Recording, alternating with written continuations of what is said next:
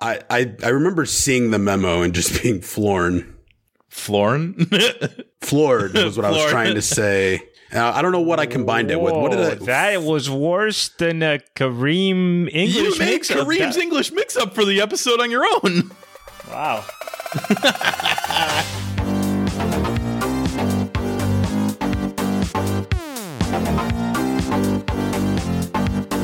Hello, and welcome to the Crypto Basic Podcast. I'm Brent Philbin, and I am here with the Crypto Basic team. We've got Michael Lockie. Yeah, we do. He's doing an arm thing for those that are only listening. And we have Kareem Baruche. Hi. He was doing a great Sean Connery impression before he got in the air, so hopefully we hear that a little bit later. Today we've got a roundtable episode. We're talking roundtable today. Roundtable episodes are usually crypto related. Sometimes they're not, but it's mostly us sitting around bullshitting about a project or a concept or something that we like, but not necessarily have done these super deep dives. This is just a lot of off the cuff talking. Sometimes we'll have guests on these. Sometimes we won't. Today it's just us, the Crypto Basic boys. So today It's me, myself, and I.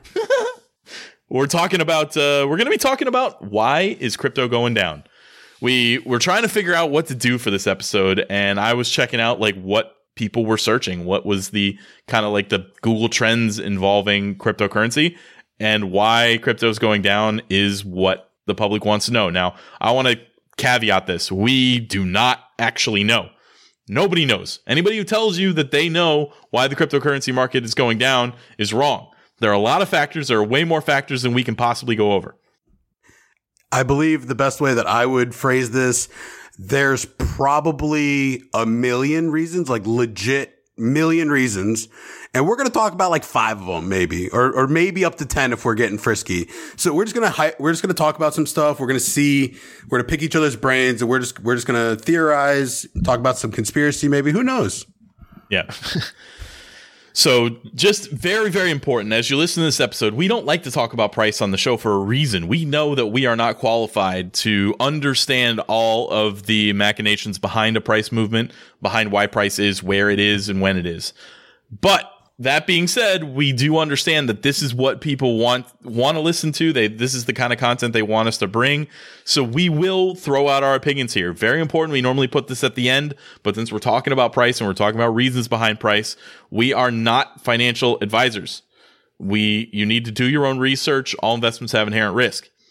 So the end result, though, before we get into whatever we're going to get into today, the price is the result of supply and demand. That's the end result. What factors drive supply and demand are what we're going to try and cover, but it is damn near impossible to predict what those factors are.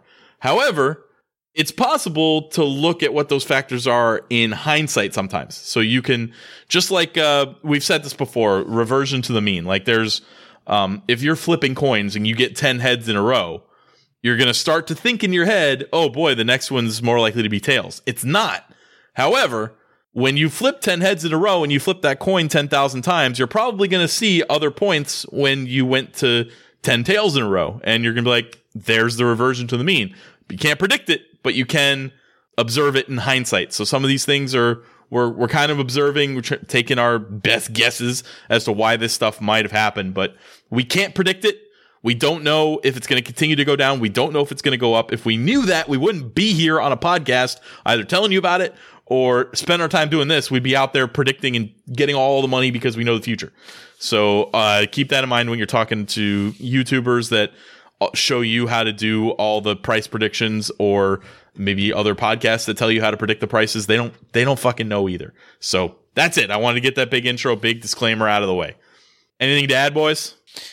Nope. I think we are clarifying that point, so we're just giving some of the plausible explanations. We'll give our opinions on each one. I do think that, for what it's worth, I mean, I don't know if I should lead with this at the beginning, but what you said about regression to the mean actually is, for me, one of the biggest reasons I think that we are seeing the quote-unquote decline in prices, right? Because my guess is, and I think a lot of us felt at the time, you could start following crypto, and we saw that there wasn't that much technological development in the space, but the price was going nuts. I mean, projects were just announcing some ideas or concepts. They hadn't even launched something, and then the price was just going up and up and up and up, and everybody's getting interested.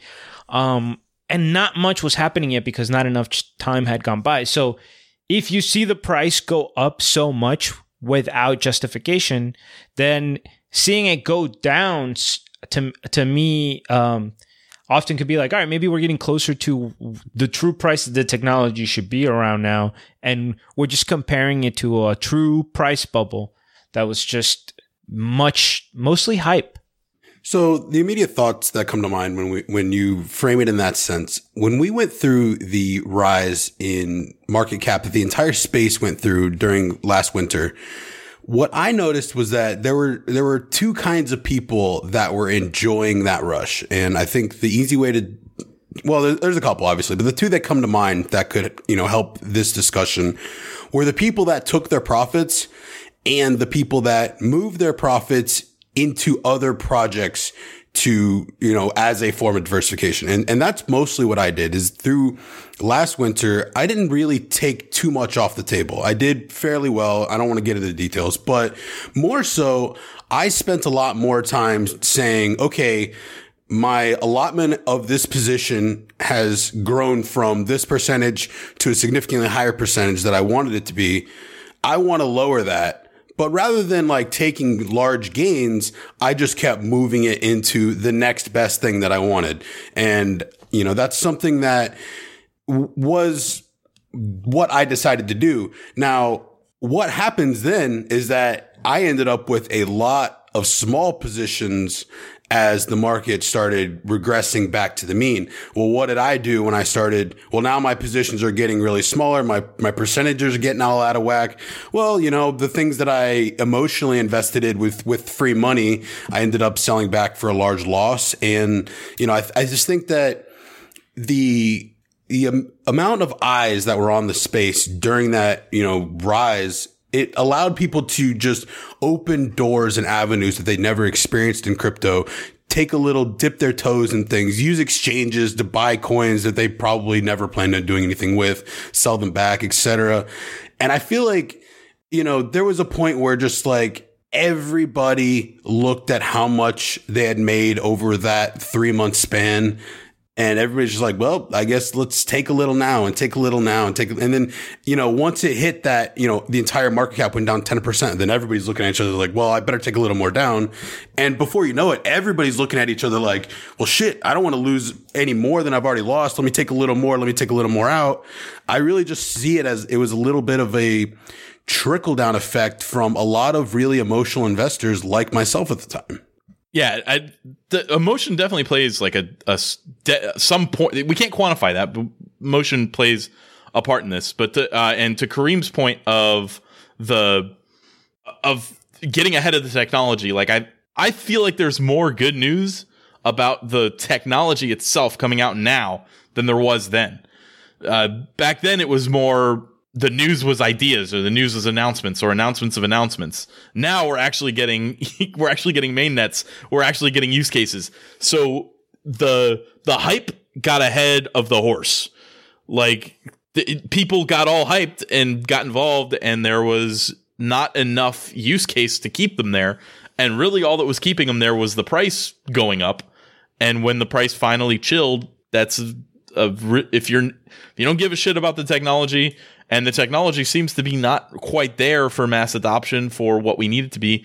It makes sense as to why people pulled out. Now, that is not, again, none of these are the exact reason this happened, but these are all combined to make what they create what we have. Another one of the key factors that, I have no idea how to assign which percentage to which, but the ICOs, both pumping and dumping the price on accident, probably had a big part of this. So when the ICOs were raising Ethereum, if you wanted to be part of the ICOs, you had to buy Ethereum to send it to them. So therefore, that would, in theory, drive up the demand for each Ethereum, right? If you were part of the ICOs and you've now created your project and you need to fund your project, you need to pay people, you need to do things, you need to convert it back into fiat money because people really aren't taking it as a form of payment yet, or very few. So they're now selling and creating downward pressure on that price that had the upward pressure to give it to them. And just to put some of these numbers in perspective, there were 875 ICOs in 2017, and they raised around $6.2 billion. I couldn't find the Ethereum number, but the dollar number was that. So far this year, there's been 1,130 ICOs. So we're talking about almost a 40% increase in the number of ICOs in just so far in the 10 months of this year. And they've raised $7.2 billion. So they've raised more money than were raised in the ICOs last year. And although the month of September only raised 169,000 versus 1.5 billion, or I'm sorry, 169 million, 169,000. That's 169 million in September versus 1.5 billion in January. So there's been a huge drop off on the money. But so one of the things that jumps out when I see here, I definitely think that this plays a role, but I think that maybe the role that it plays is overstated because in many ways, number one, the fact that these ICOs are still raising even more money, I think supports the fact when you look at these numbers, 6 billion, 7 billion. Well, right now, the cryptocurrency markets have been falling for months, and we're still sitting at a collective, let's say, $220 million market cap. Ethereum alone is billion. At 23 million for Ethereum, right? 23 billion. So it just seems like the numbers aren't big enough. Like even if we take this 6 billion and we say, wow, let's say that every single ICO in 2017 took all of their money and liquidated it. $6 billion is not that big of a dent in the market. It is a little bit for Ethereum itself, but not for the whole market. So yes, this plays a role, but I think that it's more indicative that there was new money coming into the market and that a lot of money did leave the market. There was a lot of sell-offs, that just started going crazy. Probably a lot of those people, I wouldn't be surprised in a lot of the order that they came in, like a lot of the people that came in at like 14K were probably some of the first people that when they saw it go from 20K to 17K are more likely to pull that trigger, than like the person that got Bitcoin at 5K. Yeah. And I get what you're saying about the 6.2 billion being a small percentage of the overall market cap, but it doesn't take that much to move a price. That's true. Individuals can move prices on a daily basis. So having a total of 3% of the total market cap of cryptocurrency can definitely move the price. And the fact that Bitcoin's dominance has gone up significantly suggests that a lot of the selling may have been in altcoins. So there weren't very many ICOs run with Bitcoin anymore. So yeah, but it could also suggest that people flee to Bitcoin for security. From my conversations with traders and things, they do one of two things. They switch to Bitcoin or they switch to Tether. And they chill there until they've decided to go back. And it's funny you say that just because I was about to say Bitcoin is almost like the dollar, where you see people from all over the world kind of flee to the dollar. And then when you said it's either Bitcoin or Tether, it's like, yeah, because Tether's replicating the dollar. So It's just interesting. One thought that I had on there that is going to be very different probably in 2019 is if Ethereum switches to Casper and proof of stake, then there's a really interesting incentive model for the ICOs that raise money in Ethereum to kind of hang on to it and maybe not spend it unless they need to, and then also generate some Ethereum on the side. So, that is a really interesting twist. Even if you just raise 320 Ethereum and you have, 10x the normal staking rewards, this is interesting for a big project. Holy crap, Mike. You just made me think of something else. What if we have a new kind of ICO scam that is essentially a fake ICO, which ultimate goal is to just get enough capital that they can stake to make that profit? If you could have enough of a front, right? Like you're like, we're going to do this, and then you get all this Ethereum and you just proof of stake it for as long as possible. Yeah, or guys, we whatever. haven't dumped our Ethereum. We're holding it. We're We're just holding. Like, I don't know. We need to do round 2 of funding. We need Masternode number 3. Yeah. But there's also going to be legitimate projects doing it the same way. Like, that's the big problem with this. Like, what I suggested there is a very logical business solution. It would be the equivalent of storing your money in a savings account or, you know, investing it responsibly. It's just going to generate some passive income for you in the currency that you built your entire business on. Like, I think that's a really interesting twist. Not just a regular savings account, like an old school savings account where you actually got paid interest to do it. Not like, you know, banks own society and you get no money for savings. Right. Yeah, that's a really good point. Yeah, if some of these people who raised a ton of Ethereum imagine if they'd done these ICOs on Dash, they would have like a very legitimate reason to let it sit there. They would have votes in the network. They would blah blah blah. So we don't know how Casper's gonna shape up. We know it's really far off. But when it does, if they have an incentive to hold the Ethereum, it might hurt less. I'm sure it doesn't hurt that a lot of these ICOs are just exit scams on their own, or they become exit scams when they realize they bit off more than they can chew. But yeah, definitely, like that's a large amount of money that's moving around and doing things, and they're not intentionally crashing the market. They don't want to crash Ethereum if they're a legitimate project that built their DApp or whatever they were doing on Ethereum. They don't want it to be bad. So I'm sure they were careful about it, but they probably couldn't do anything about the effect as a whole. So I was just doing some quick research, and the current estimations of the one resource that I found suggests that the Ethereum annual staking rewards would be about 5%. So I'm not, as far as like, and that's going to be very close to guaranteed. I mean, it's definitely not guaranteed. It's, you know, I'm sure there's a system where you could run bad, but I think even the run bad over a full year is not going to be that bad. Right. So if you raised, for instance, $2 billion for your ICO and you had $2 billion worth of Ethereum, now you get to make 5% of that every year. Yeah. You can run a company off that. Or a tiny ICO that only raises $10 million can have a $50K a year salary, which a lot of these teams need to be able to pay their devs. No. Oh, agreed. No, Mike, I'm saying it's a great idea for them to hold it. We're just saying that it's like the incentive is good enough that there will be an incentive to even just fake ICO it to, you know, because you could even just 10 million can give you a little salary. Pretty interesting. Yeah. So, and again, I don't know what percentage of this, but it really feels like it makes sense to me that this was an accidental side effect, which contributed to the overall problem. So when people were seeing the price go down, and maybe even the people who are holding the money on the ICOs are like, shit, price is going down. Let me see. Oh, there's not a good resistance until this price. Boss, I think we should sell some of our Ethereum now before it drops even further, and then therefore causing a further drop. So, because they have enough money to kind of cause that.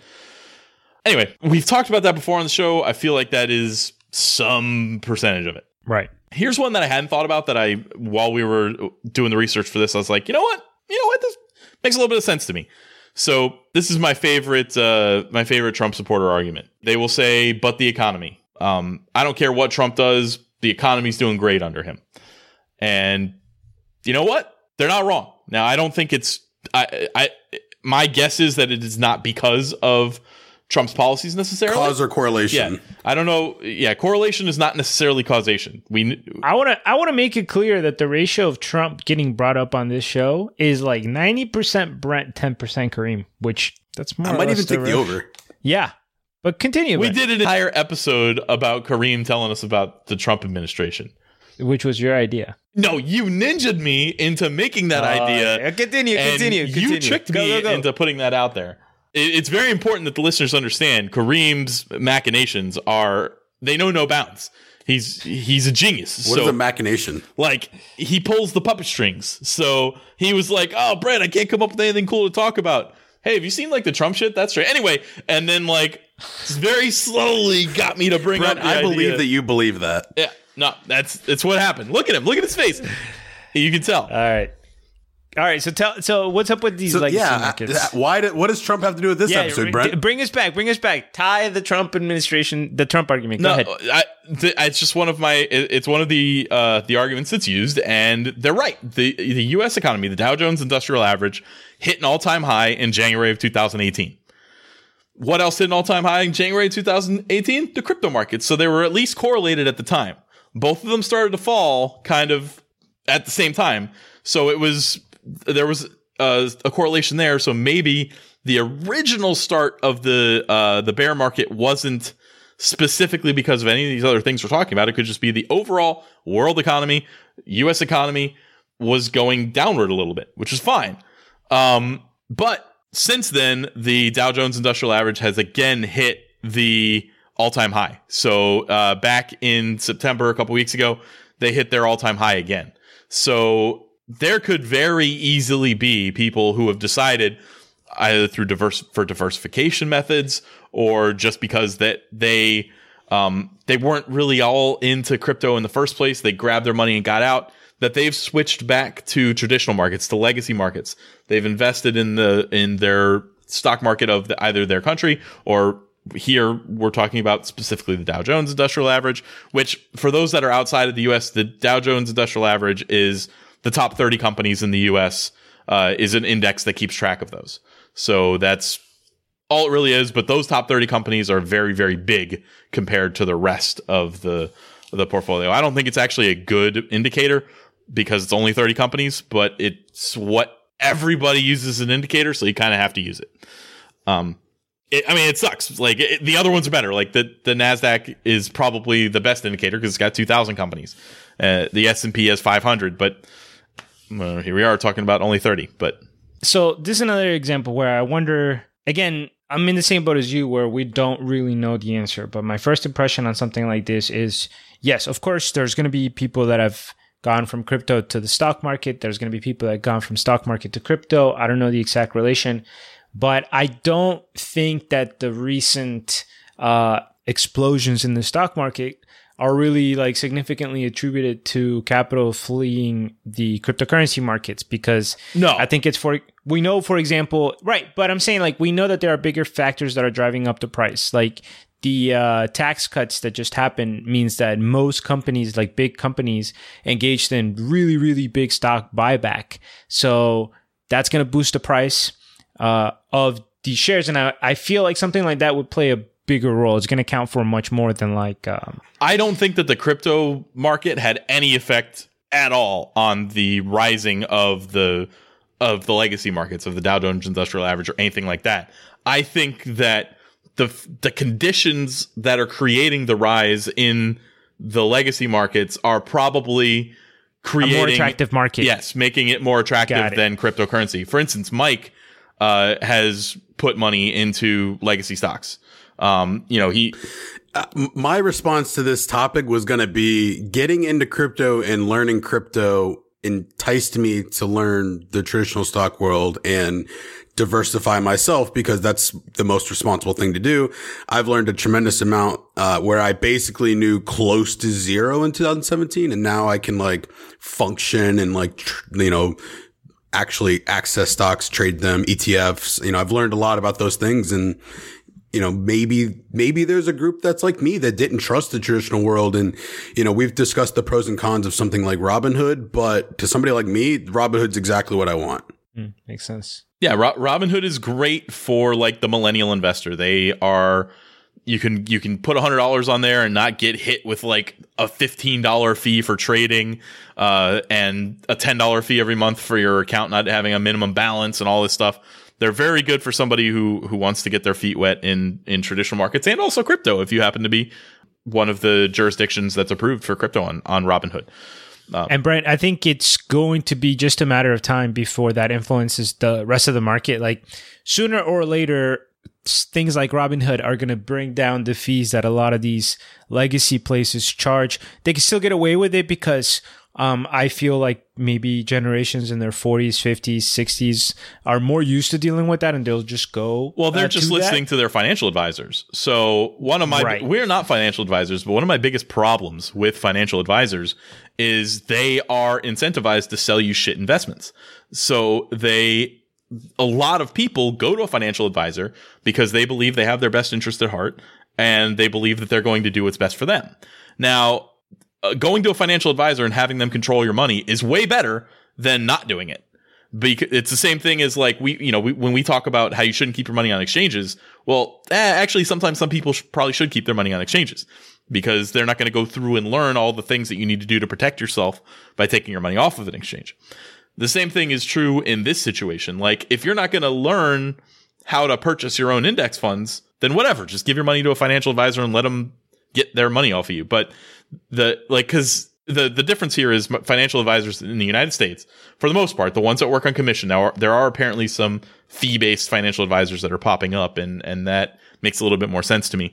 But they are getting the biggest commissions on mutual funds, which mutual funds are actively managed funds, which take a percentage of the fund's profit off of the table, and historically they're about 2% less than the equivalent index funds or exchange traded funds that are they charge more fees and therefore perform worse. And there's no evidence that really there's any significant difference between an actively managed fund and just letting it sit there and accrue with the rest of the stock market. So the financial advisors that are selling you on this next big mutual fund or getting their commission for this, they're just taking a lot of money off the table that doesn't need to be taken.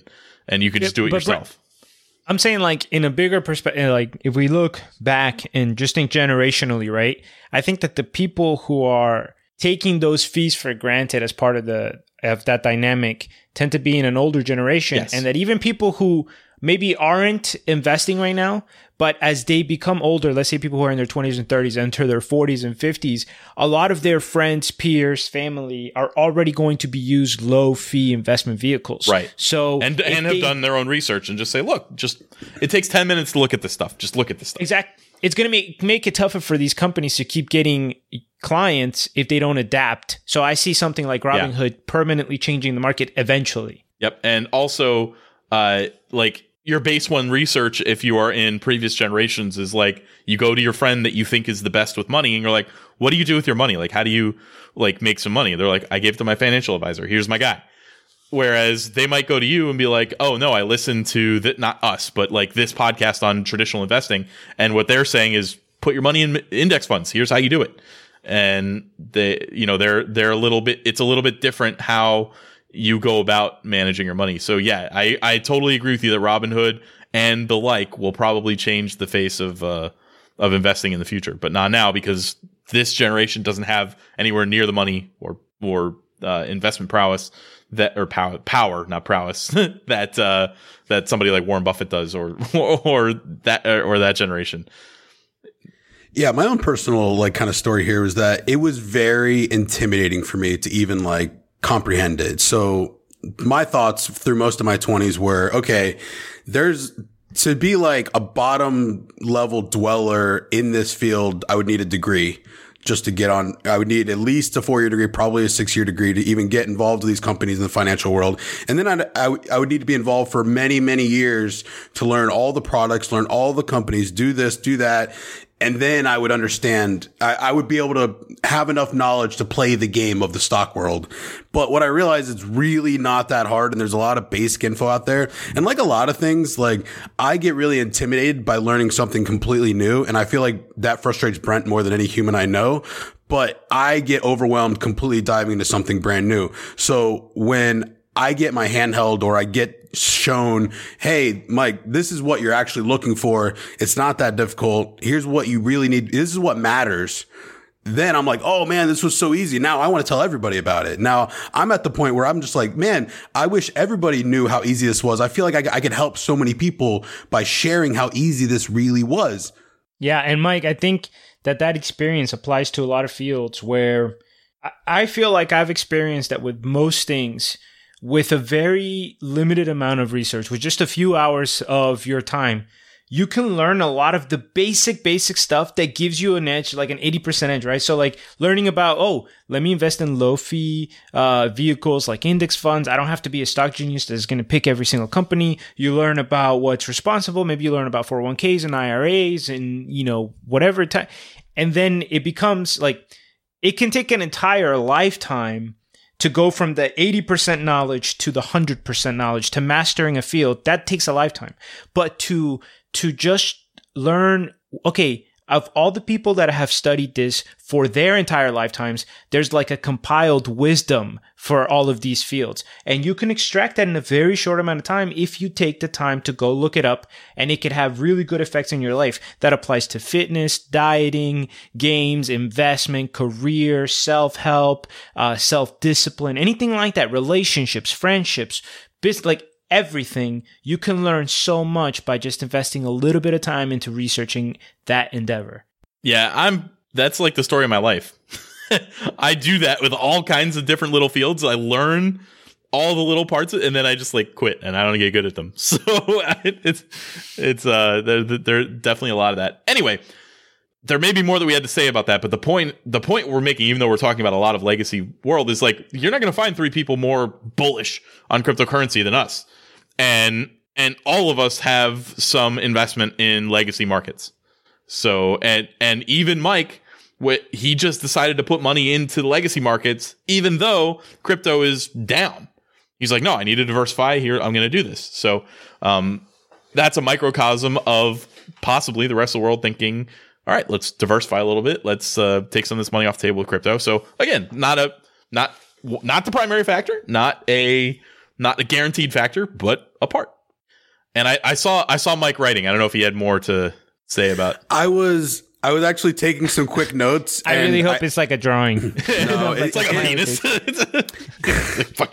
Show us, Mike. Show us. The people want to see Brent looking like a gorilla. No, I was taking some notes on random things that I've learned this year that have nothing to do with each other, that like are just similar concepts to, learning the traditional investing world. And then I ended up, it wasn't that good of a list for the flow of the conversation. But since it has been brought up, I'm just going to run through the couple things that I took note of. One, I'm currently digging into learning like streaming computer games from mobile devices. And that one I'm still working on, but I've come a long ways. I've done so much work on fitness, nutrition, dieting, exercise. Like my knowledge of that is probably getting close to the 80% range, and I may never be to 100, but I'm so much further aware than I was even a year ago. Obviously, crypto is the most obvious one. I definitely was involved this time last year, but, a year and 3/4 ago, I barely knew that anything other than Bitcoin. And this has, come full circle completely. Just general audio and video stuff. I'm looking at all these. I have a green screen now. I have lights in front of me. Totally something I didn't even expect to be learning about and understanding. And then last but not least, a lot of like hiking and camping stuff was very overwhelming for me, but I'm quickly learning it's really not that big a deal. It's pretty easy and it's very rewarding. So just a really wide variety of totally random things that I've gotten interested in, that I've dove into and made part of my life because I wanted to. Yeah, this podcast is a very good example. I mean, none of us knew a damn thing about it. We did some research, and here we are. We learned audio editing. We learned all kinds of different things. I still don't know a ton about this part of it, but I'm trying. No, but it is a beautiful, and this is the beautiful thing about living in the information age, especially if you have respect for expertise. Because like you said, Mike, when it comes to health or almost any field, unless you're really going to devote yourself to it, you're never going to become an expert. And the other side of that coin to me is have tremendous respect and appreciation for expertise, and you can learn so much from it, whether like, even if, like you said, camping or whatever. Yes, we don't have to devote our life to learning about nutrition, because there are thousands of scientists around the world, hundreds of thousands that have put in lifetimes, research papers, and we can get a lot of that information just with like cursory research. That's so cool that we can gain so much knowledge so easily. And it really does, I feel like, help in life to learn new skills and to learn about what you're dealing with.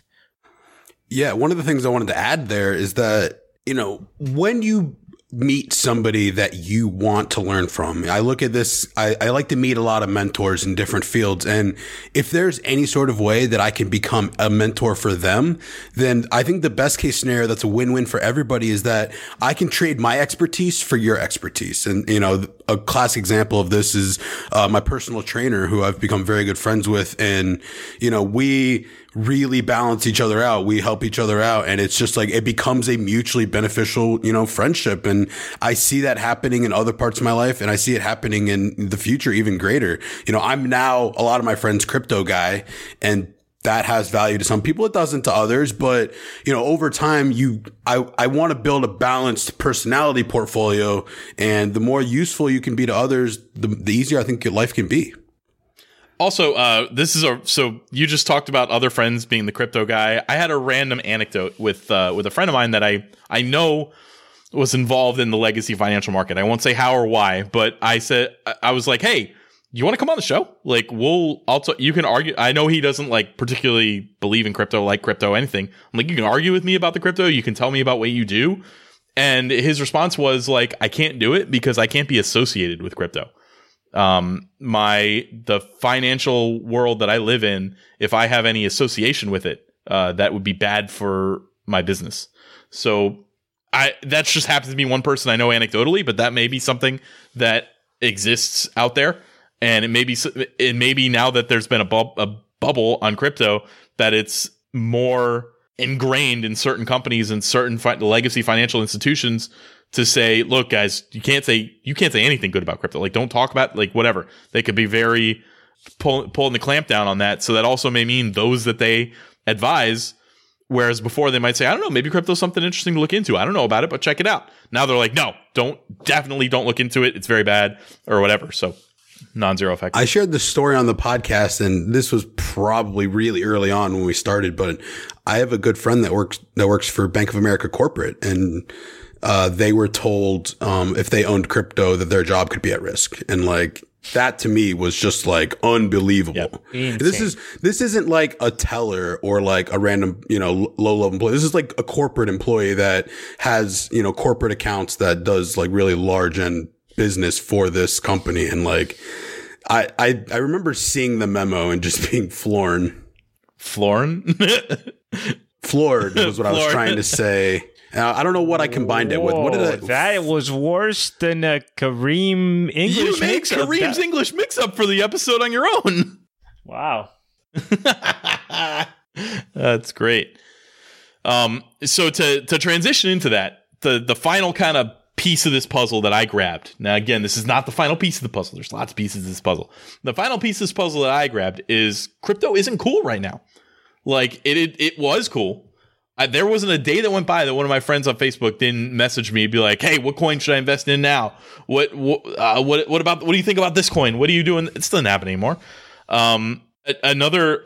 This is, again, completely anecdotal evidence, so it's not really evidence, but just a little story. Again, I asked Adam Ruthless if he wanted to come on the show and just bullshit about some crypto the other day. And he said, listen, I'm so disconnected from cryptocurrency right now, I wouldn't even know what to talk about. This is the guy that, when I lived with him, was begging me to put all of my money into Ethereum at like $20 a coin, or like $13 a coin or something. Like, way to not listen to him, Brett. Yeah. Like, this is, you know, between him and Kareem, these are the people that convinced me to give a shit about cryptocurrency. And he just told me, I don't care, man. I'm not really into it. So, that is, we've discussed privately. There's a couple possible reasons for that may not fit the narrative you're creating here. But I don't want to go into details. I have more evidence on this. Brent, go with the extra evidence. Let's not make this anecdotal. I thought anecdotal was fine. There is anecdotal, but we do have I have actual evidence that this exists. But Adam's an interesting person, so there may have been there.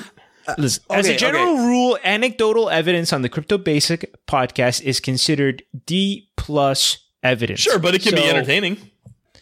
Correct. That's why it's a D+ and not an F.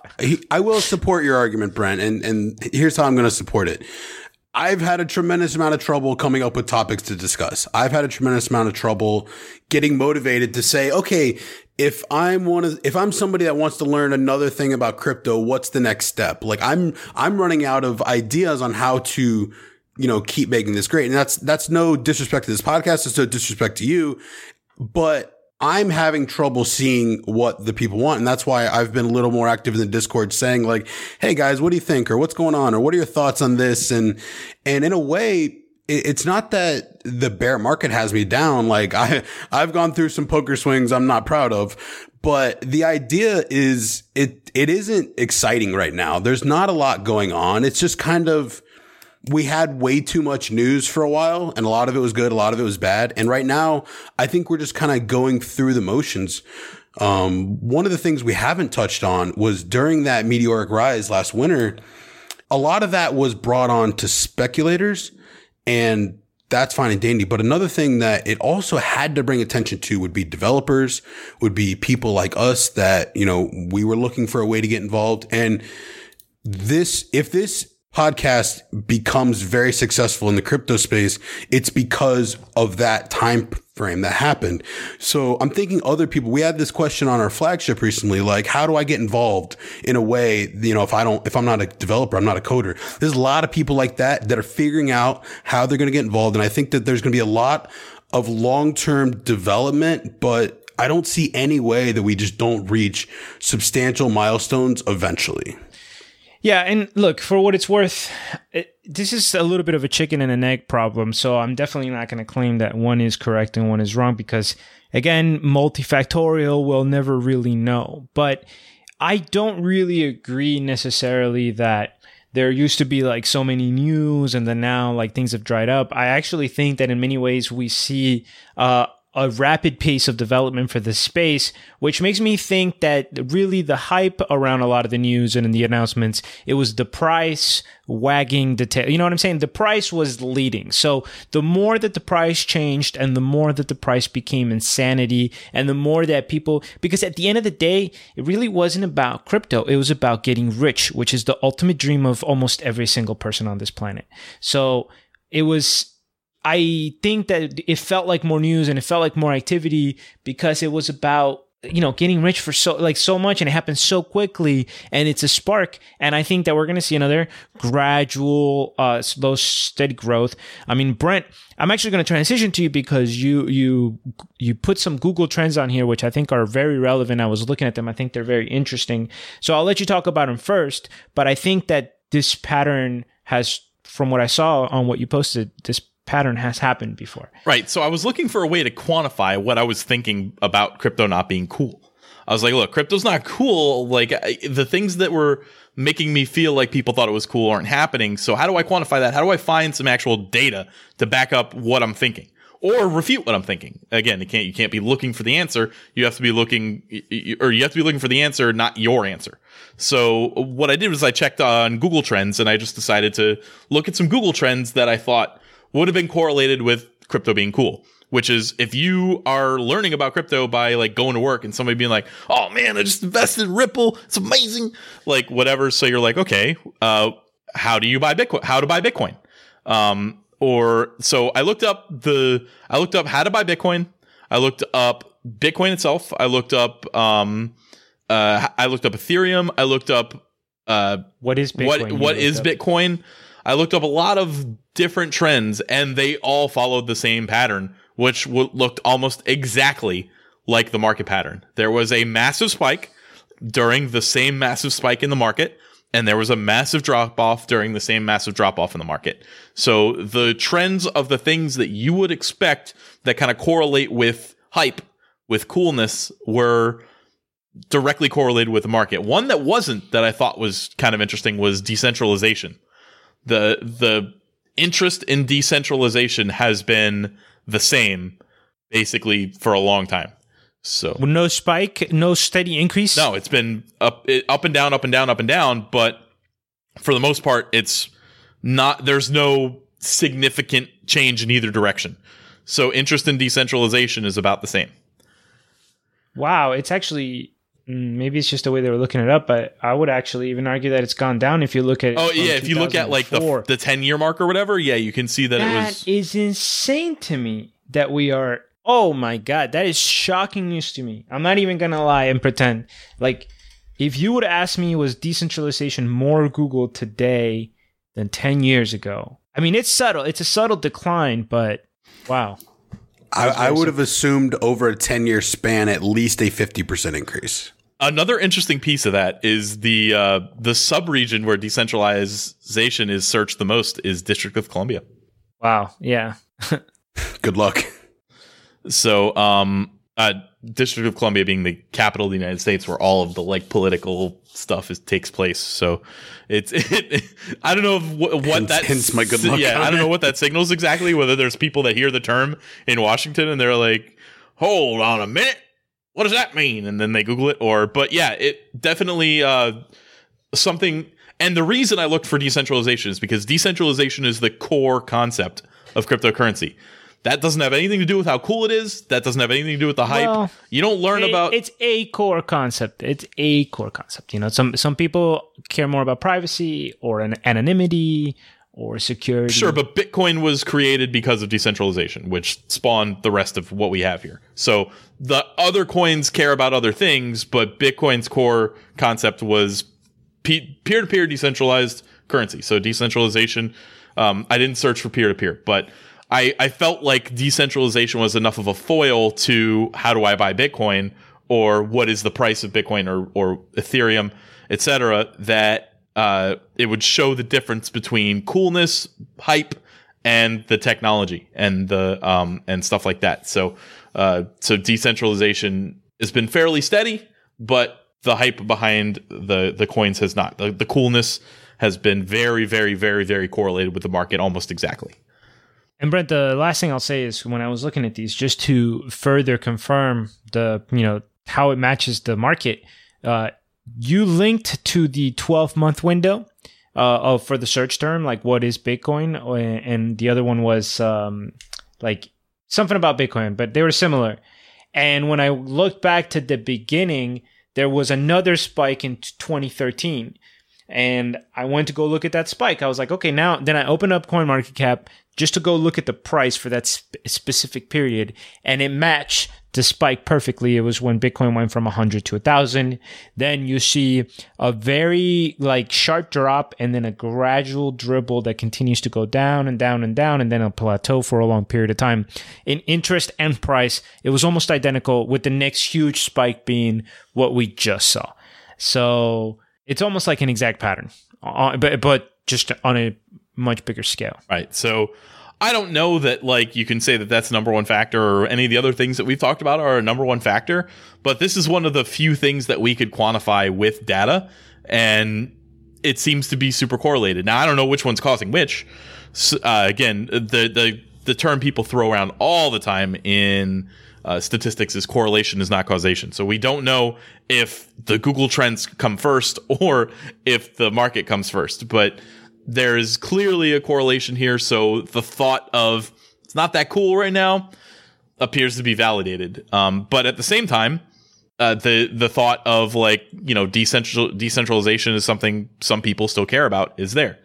I just realized one that I didn't look up was blockchain. So I'm going to see if that is blockchain is similar, but not as clear. So if you look at blockchain for, say, the past 5 years, there is definitely a spike when there is the massive bear market, but the spike is not as defined as the other terms. What is Bitcoin? What is, and it goes, and it shoots right back up. Actually, it drops in December, it drops way down in December and then shoots right back up in January. And then goes back down and kind of tapers off. So. On the other hand, the word potato has been gradually increasing in search, with spikes around November as well. I was curious, is there a total searches for that region? Is there Idaho is the top potato searcher.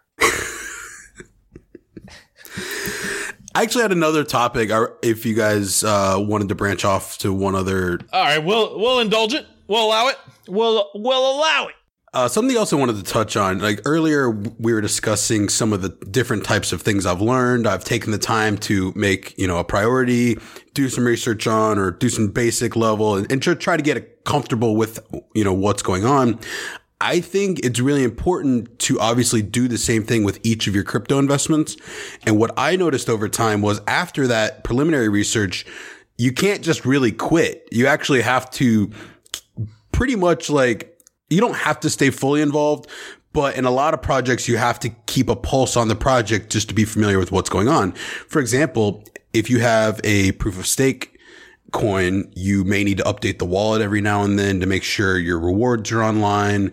There's just a lot of little things that could happen.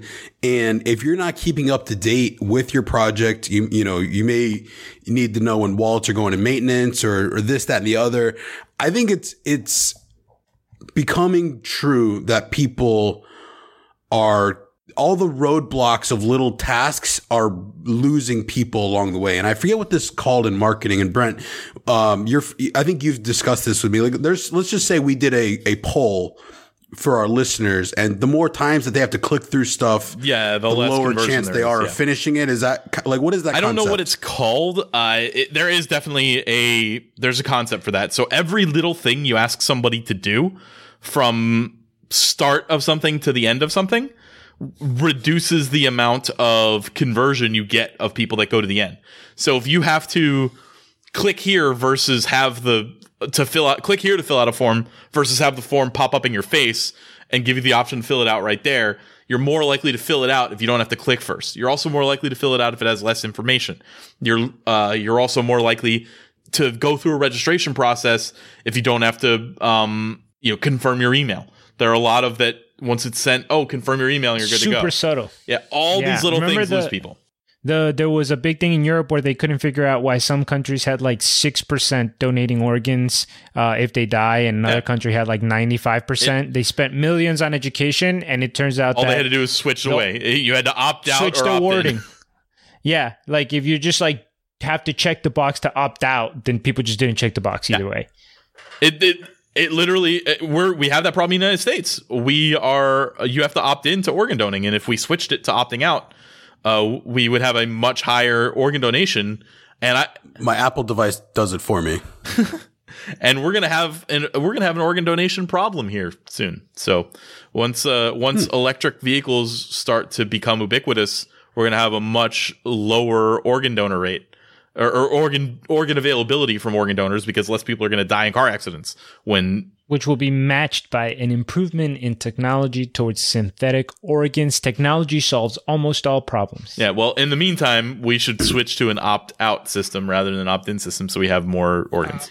I still agree with that. Maybe. I agree with that. But part of what I was saying there is, and we've discussed the custody issue, the fact that even if you can get past the idea of buying the coins, you can get to the exchange, you could trade into it. Moving coins off an exchange ends up being a fairly tedious process. And that's kind of what I was alluding to earlier. I'm not saying I got lost along the way, but I just, it got to a point where it was a lot of work. It was homework keeping up with making sure that certain things were working properly. And the learning of things like the Ledger wallet and downloading all the programs and making sure everything works. And also you're dealing with sums of money. So oftentimes it's easy for people to put this off rather than do it incorrectly or rush it. And I've seen that with myself. So I wonder if, because the custody issue is so complicated, that this is part of why the ETFs are very exciting to a lot of people and maybe have been less exciting to us to this point. So, maybe that is part of why would be great for us. No, it's for sure. There's fatigue on all the little things that you have to do to make sure what you have is safe. There's each time you find out about a new thing, I bought NEO, so I should get gas. Oh, wait, I have to have NEO off of this exchange so that I can even get the gas. What do I got to do to get the gas? I got to click a button to get the gas. Why do I have to click the button? Why can't I just get it? There's all these little things that will happen over the course of your cryptocurrency journey that will that can cause fatigue and be like, God damn it! All right, I just don't want.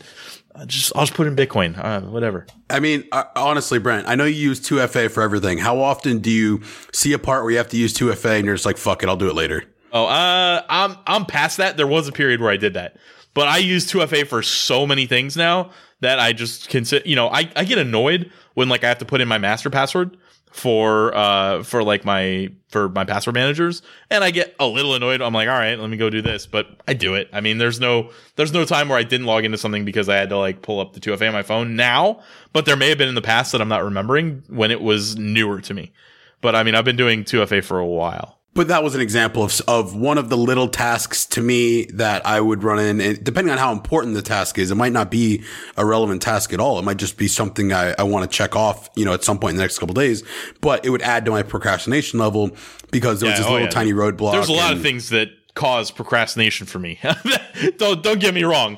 The point you're making is valid. It just didn't really apply to two-factor authentication.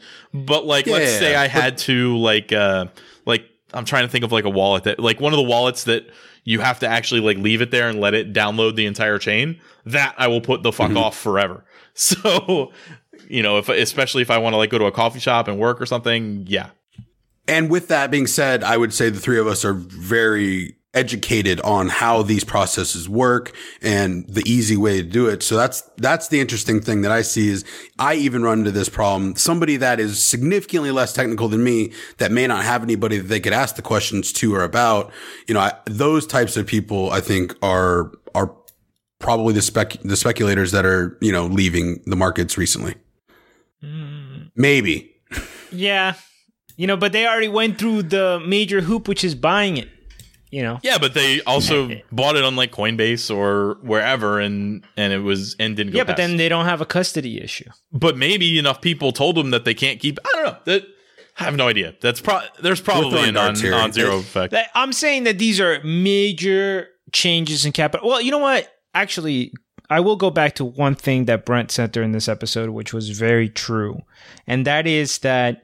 It doesn't actually reflect a true amount of capital that fled the market. Like 7 billion, I was incorrect when I pointed out how 7 billion isn't really that much compared to the market cap, because we've seen before from that awesome Reddit post that you shared in the past, remember how even small amounts of a coin can really change the price because market cap really just reflects the last sale price. So, it's really tough to decipher what is causing a change like this. Well, anything else we want to add? I think that's it. So that was our "Why is cryptocurrency going down?" episode, and that's that's the best we could do. And again, we can't pinpoint that, but there are certain things that are interesting to look at, and the only real evidence that we put forward was Google Trends. So keep that in mind. The rest of that was damn near anecdotal. So please check out our other episodes. We have a lot of roundtable episodes. Some of them are not crypto related. Some of them are. Most of them are. Some of them are very loosely, if anything, related to crypto. Just look at the titles of them, see if they're interesting. We've got one-on-one episodes coming out all the time, and we've got our flagship Fridays. And you could also, if you want to join us for like kind of a live thing, we do a live thing on Discord for the Our Cryptocurrency subreddit on Tuesdays at 11 a.m. Eastern Standard Time. So please subscribe, leave us a rating, do all that cool stuff. Our listeners have approximately followed with the market too, so we would love the help and support. Keep us creating these projects. So that's it. It's been Michael Lockie, it's been Kareem Baruche, and it's been Brent Philbin. We're not financial advisors. We've said it a million times on this episode, but we'll say it one more time.